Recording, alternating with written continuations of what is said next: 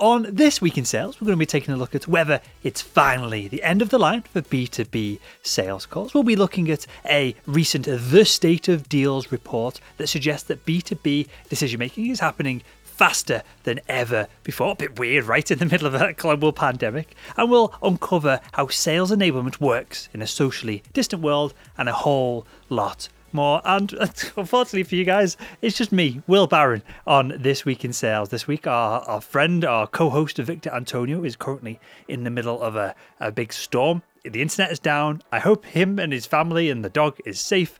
So yeah, you're going to have to put up with me running through some of the news this weekend. Victor will hopefully be back next week to add his insights to all of this. So we'll start with this report from McKinsey, who says the most notable sign that digital sales have come of age is the comfort B2B buyers display in making large purchases and reorders online. And this is seemingly a new phase of B2B selling. This hasn't been, buyers have not been comfortable of making these purchases in the past. Now, according to McKinsey, there was this prevailing wisdom that e-commerce was mainly for smaller ticket items. I don't know, in the commercial world, or the B2C world, it's buying shampoo. I think it's brand new, right, for companies like Tesla, for example, to allow you to spend $50,000 or $100,000 on a car online. But that's the prevailing wisdom from the B2C world, but in the B2B world, the prevailing wisdom was it's for small ticket items and things that you just need quick. You don't care that you're paying a premium on this product or service. You just need it now, and so you don't want to deal with salespeople. You don't want to have to go through customer service. You just want to get the deal done and the item in hand. So people typically perhaps are fine to have a lower level of service because it's been bought online, or pay perhaps a premium for it. But that has all changed. McKinsey again say, notably, 70% of B2B decision makers are now open to making fully self-serve or remote purchases online of an excess of $50,000. So that's probably catching a whole chunk of salespeople listening to this episode of This Week in Sales. And it's most of my deals are below $50,000 with the training that we do and the sponsorships on the podcast and all that side of things. So I would be in that bracket. So that's 70% of B2B decision makers would make a purchase online of a value up to $50,000. 27% would spend more than $500,000. So that's where all of this, I feel, has really changed forever. If somebody in, say, a CMO is willing to buy marketing software that's maybe not $50,000 or $500,000 in one go, but they're willing to, over the course of 2 or 3 years, it's going to cost that, and they're willing to do that online without speaking to a salesperson, sales has changed. And this report, I think, kind of gives some evidence to what me and Victor have been talking about for the last month or so. The report also says the amount of revenue generated by video-related interactions has jumped to 69% since April of this year. And 43% of all B2B revenue comes from video engagements. Now, this is not news to me. It's probably not news to you if you've been listening to the show. It's probably not news to you if you're watching this on YouTube either. It might be news to you if you only consume all this content on audio, but video is where it's at. We all want to engage. There's so many levels of communication, extra levels of communication that happen through a video call versus a telephone. And look, telephone, just voiced on voice conversations, it's different for a podcast because you're consuming this probably whilst you're inputting data into HubSpot or Salesforce. So you're going for a run or you're walking your dog. You're consuming this as an addition to another task that you're doing. But a two-way conversation, a phone call, the only reason that they didn't start off being video calls is bandwidth and technology. Human beings, we would always preferred to have had a video call if it was available. And clearly it wasn't available 100 years ago, and it now is ubiquitous and is available now. So there's so many layers of communication that happen on a video call that we're unable to see or communicate or to take in over a voice call. That this shouldn't be surprising to anyone. But the question that I've got, a rhetorical question, because Victor isn't here for me to throw it at him and put some pressure on him to to pull my rants out of the ditch here and to make it palatable for you guys. My question is that if 70% of B2B decision makers will spend up to $50,000 online, what's holding back the final 30% of decision makers? Because it could just be very naturally organic and rightfully so that these individuals, like me selling medical devices back in the day, the surgeon wanted to have their hands on the device that they're going to be physically put inside a patient. And until they've checked the ergonomics at their massive hands, small hands, the angle that they prefer, the type of procedure, the way that the patient's like lying or prone or whatever in the procedure itself, until they've managed to check all that, maybe they are not comfortable in buying. And maybe that wraps up that final 30%. Now, I'm sure that 30% will reduce. I'm sure some of those purchases will eventually be, and we're going to talk about this later in This Week in Sales, maybe there's virtual ways to show off some products or services or features or benefits that people are holding people back from buying online now. But if you're selling in an old school way of knocking on doors, you are knackered. Again, I'm not speaking for Victor here. This is totally my own opinion, but this is just data after data after data that you need to be selling online. You need to use a internet-based selling methodology. Okay, so next up, PandaDoc release the State of Deals 2020 Summer Edition. Although it's not summer. I don't know about here. I can see the rain out the window. It's absolutely thrown it down now. And Victor's in the middle of a storm. So I don't know if we've caught onto this late or what. But PandaDoc, a leading all-in-one document automation software, released the State of Deals 2020 Summer Edition. Now, what did they find? They found that, post-pandemic buyers are making decisions faster than ever before. And the data shows that despite the expectation for slower sales as a result of the pandemic, the completion rate on deals from April to June actually jumped up. And the volume of deals initially decreased early on in the pandemic, but then rebounded up, and we're now up by over 38% of June. Now, this is just one source. They could just have a certain specific type of customers that are doing well in this pandemic. Depending on the size of the organization, maybe they cater to and sell to small to medium-sized businesses or the enterprise. So all of this data is massively skewed, but it gives us some indications, right? So a couple of thoughts on this. What's causing decisions to be sped up? Is it that the market is doing really well? There's tons of money out there. All the budgets that have been held back have now been released, and it's a great time to be a salesperson. Or is it that companies are struggling? They need solutions. They need to take action quick. Otherwise, they're not going to be able to make payroll, and budgets are being flung out there just to try and get the company out of the proverbial shit that they might be in with the state of the economy that we're living through right now. I don't know. This report doesn't help us make these decisions or pull clear conclusions out of it. And of course, more deals doesn't necessarily mean the same amount of revenue. Perhaps you guys are doing an incredible job of just getting anything through and doing deals of $5,000, $10,000 rather than the $50,000 deal that you were hoping for, which may have took longer. You're happy just to squeeze out a few smaller ones and just take up whatever budget is available. Again, we can speculate on some of this, but without a wider source, which doesn't exist other than Gartner reports and Forrester reports and things like that.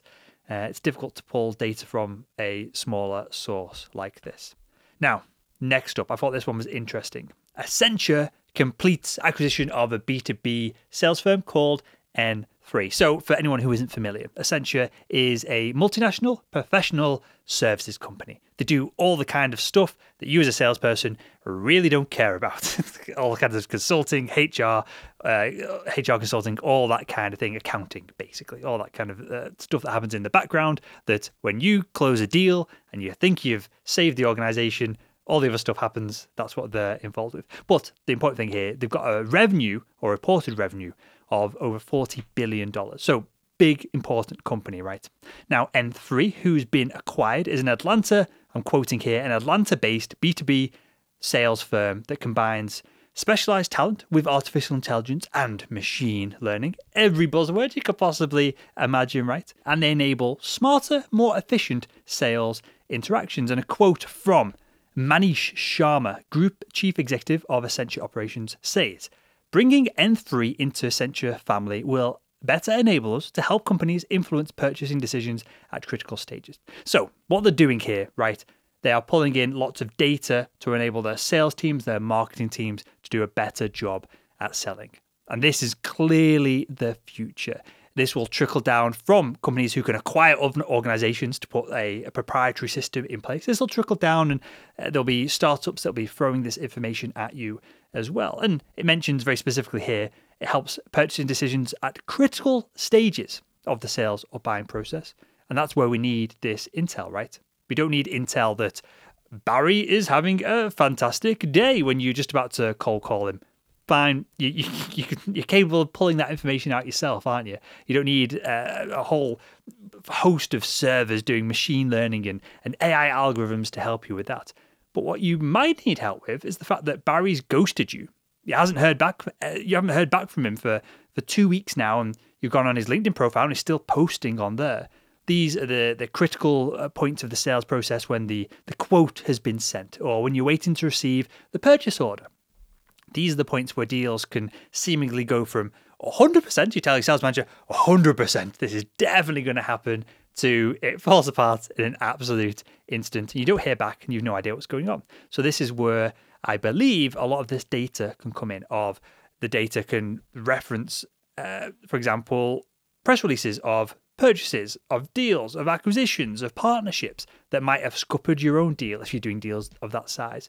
It could pull in data from hires and fires and LinkedIn profile data and people giving congratulations on different deals being done and things of that nature as well. And if you can pull in enough data, if you can pull in enough context during these different parts of the sales process that you'd never be able to do yourself. Now, if you were doing a merger, acquisition, a deal of that kind of size, you probably got a group of analysts or consultants working with you to do some of this background digging and to stay on top of it, to make sure that you've got the pulse of the deal on track and you're on top of everything. But other than that, we're going to have to rely on machine learning and AI.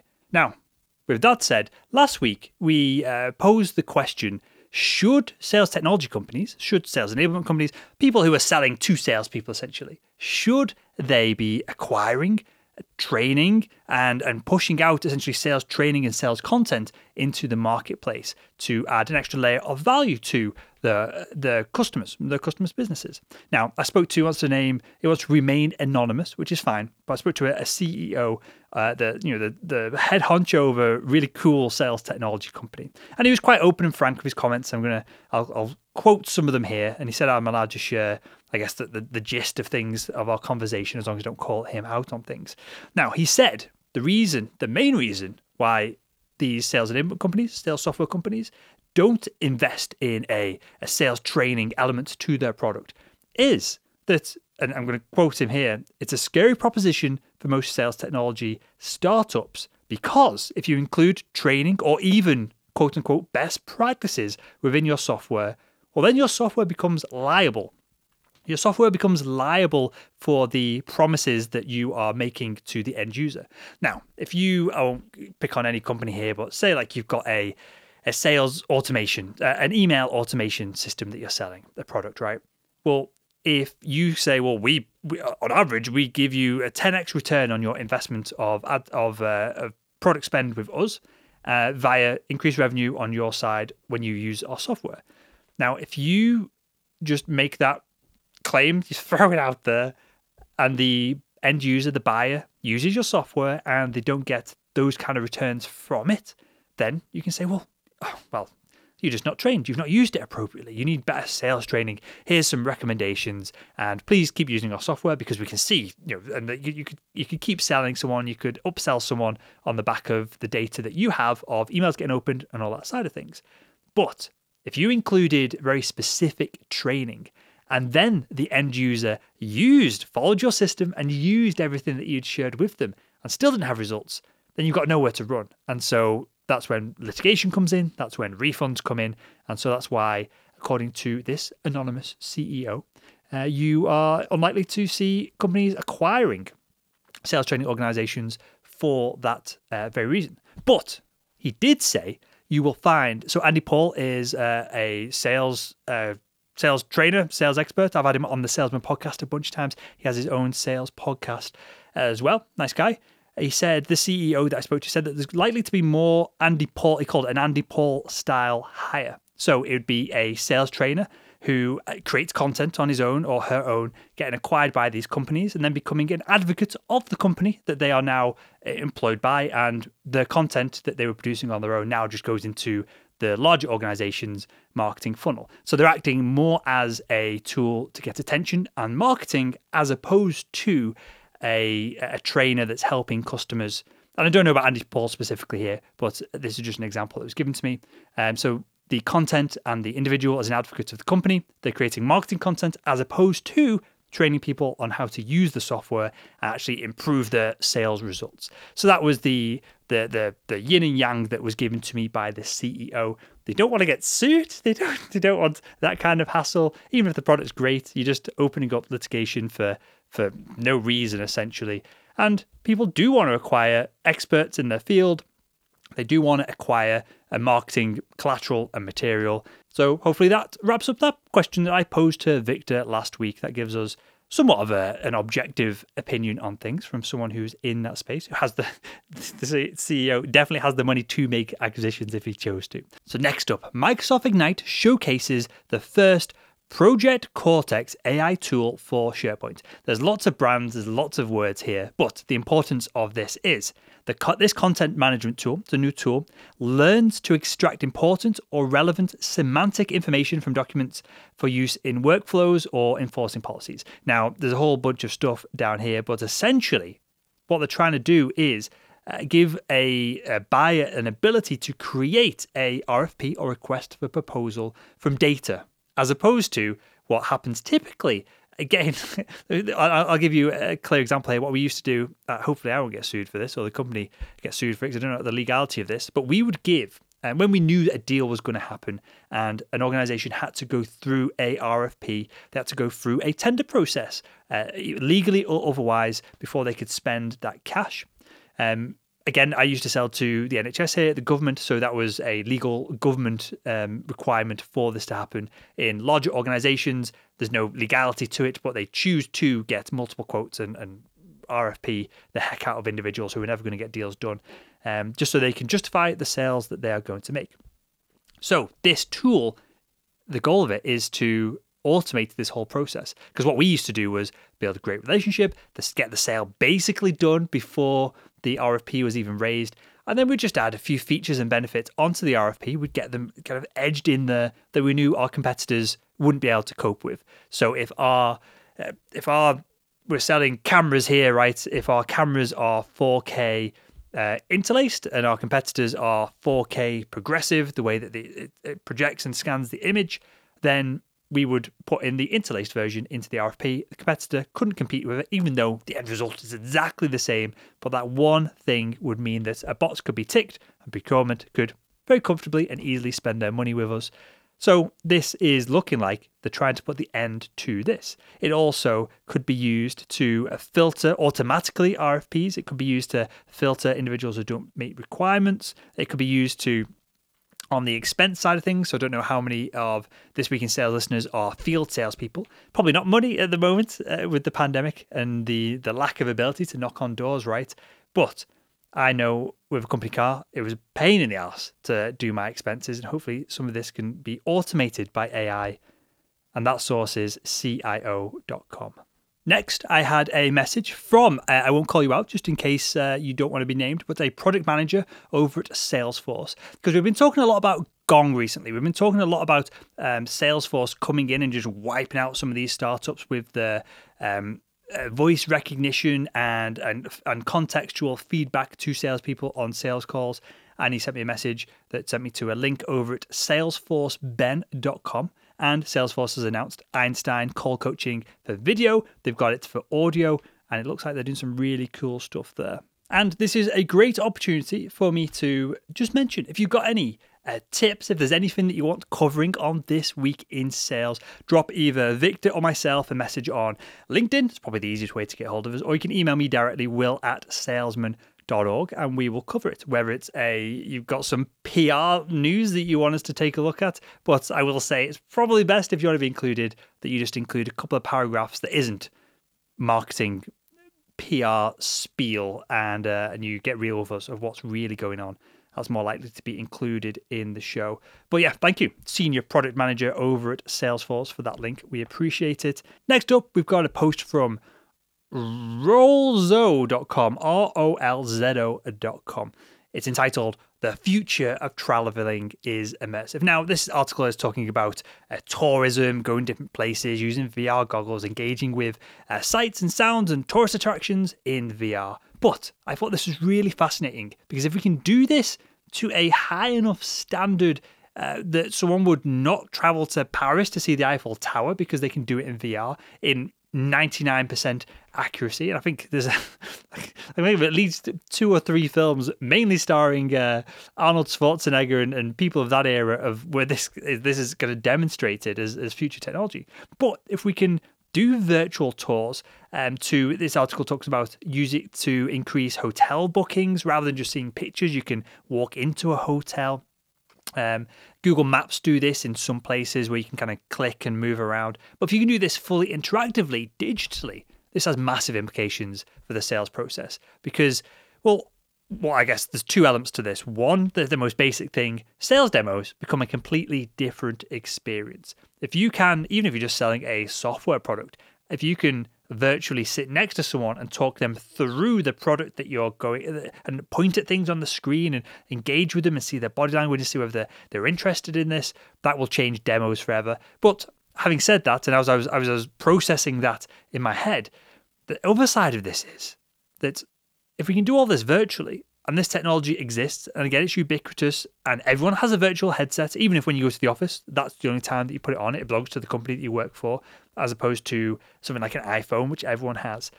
Well, then there isn't going to be products where you sit and look at a screen, because the screen will be augmented reality'd in front of you. It just changes absolutely everything. Maybe some of this can then be automated. And do you need a salesperson? When the likes of Gong.io and Salesforce, and I'm sure HubSpot are on the case with this as well, when these epic organizations pull in so much conversational data, why don't you just create an avatar that sells? If software can tell you, you should be doing this, you said this word, you did discovery too hard, you're talking about the competition, you mentioned price too early.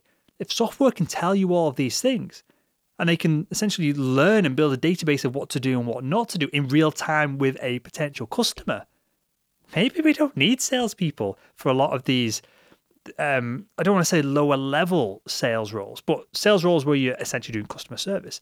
Maybe a lot of these can just be disregarded. Now, there's a human element to this of, do I want to speak to a human to make a large purchase?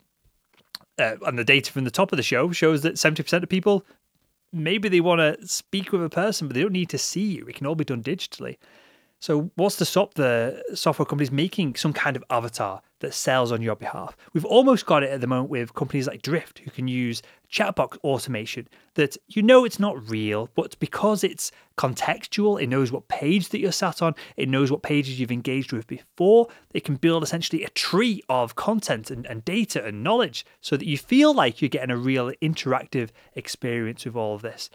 Again, what's to stop a software company making an avatar that can do a lot of this selling? Probably better than someone who is untrained, at least at first. I think that's perhaps even a scary proposition for B2B salespeople. And with that, let's wrap up this episode of This Week in Sales with a audience question. So here we have a question from Oscar. I think it's pronounced Winks or Willinks. He says, I've been working in sales for about 5 years. I make around $9,000 a month. My commission is uncapped, but I'm only in the middle of the leaderboard of my organization. Yes, I hit my target every quarter without fail. I have absolutely zero ambition to climb the corporate ladder or put in any more time or energy into my job. I have a great work-life balance. I live comfortably on this $9,000 a month. And he wants to keep doing this until he stops working. He says, my issue is my sales manager fights me on being complacent and she's always trying to push to get more out of me. How do I explain that I'm really happy where I am? Okay, so there are a number of, if we go to like first principles to answer this question. One of the first principles about sales targets, revenue generation, even businesses that are of a certain size, revenue has to go up every year. Now, there's real reasons for this, right? Inflation, 5% every year. Whatever you brought in last year is worth less 5% less than what it is this year. So targets are always going to go up. Companies need to grow. If it's a public company, they need more profits. Otherwise, they are going to just get hammered by the market and people who analyze the market, and you're going to end up with less funding and the business will die. Businesses that aren't moving forward typically die off. Now, if it's a smaller company, one might call it a lifestyle business, a business of anywhere from 11 to, say, 28, 29 people, like 30 individuals in an organization. That's typically when things are forced to grow quarter on quarter if they are to stay afloat. If it is a small business, a lifestyle business, then you can go to your boss and say, hey, I'm profitable. You spend X dollars on me each week or each month or each year, and I generate X dollars more than that. And as long as there is a positive differential and you're not a pain in the arse, you're not causing loads of hassle, you're probably going to be just fine. But if you're beyond that 30 employees mark within the organization, it's a difficult conversation to have. I would say, genuinely now, in all seriousness, as long as you can keep your head down, as long as you give good ideas and you give feedback and you look like you're trying really hard, even if you're only just meeting the obligations, even though I assume you're hitting target to earn that kind of salary each month and bonus each month, then just get your head down, just plod along. This is one of the reasons I like sales as a career for people, because it gives you these kind of options. Say perhaps you wanted to buy a new house. Maybe your circumstances change in a few years from now and you do want to buy a new house. Well, then you can get your head down and everything changes. If you don't want to let off the gas any more than where you are because you're already worrying about, you're posing this question to me and Victor. Unfortunately, obviously Victor isn't here to answer it. But perhaps you are asking that question because you're just not interested in the role. And that's fine. I've had sales jobs where I haven't really cared, but I was motivated by what the income could get me as opposed to the job itself. And that worked fine as well. But I think it's going to be very difficult. It doesn't say how old you are. It doesn't say how many years you've got left in your career. But if you've got 10, 20, 30 years left in your selling career and you want to stay at that one company, that's going to be difficult in its own right. But if that's the goal, you're probably better off getting into some kind of management position where you're not reliant on sales quotas fluctuate, or you're not affected by sales quotas fluctuating. You're not, maybe go to a sales training role if that's what you want. If you really love the company and you want to stay there. I feel like, though, you're fighting a losing battle here. Sales quotas will always go up. They will always be dynamic. If everyone else in your team steps up a level and you stay behind, then you're at the bottom of the leaderboard in an instant. There's lots of things that you can't control, and so it's very difficult to just tread water in sales. As I say on the Salesman podcast all the time, you need to go into sales with a mindset of get in, earn the money, and perhaps get out. And so there we go. I think that is the main headlines of the topics this week. Again, apologies for Victor not being here. Hopefully he's back next week and his house hasn't collapsed on his head and killed him. That would be very unfortunate now that I'm making jokes about it on the show. And with that, I hope you enjoyed This Week in Sales. If you've got questions that you'd like us to answer on the show, drop us, Victor or I, an email or a message on LinkedIn. If you've got any news that you'd like us to cover, drop us a message. And with that, I'll see you this time next week on This Week in Sales.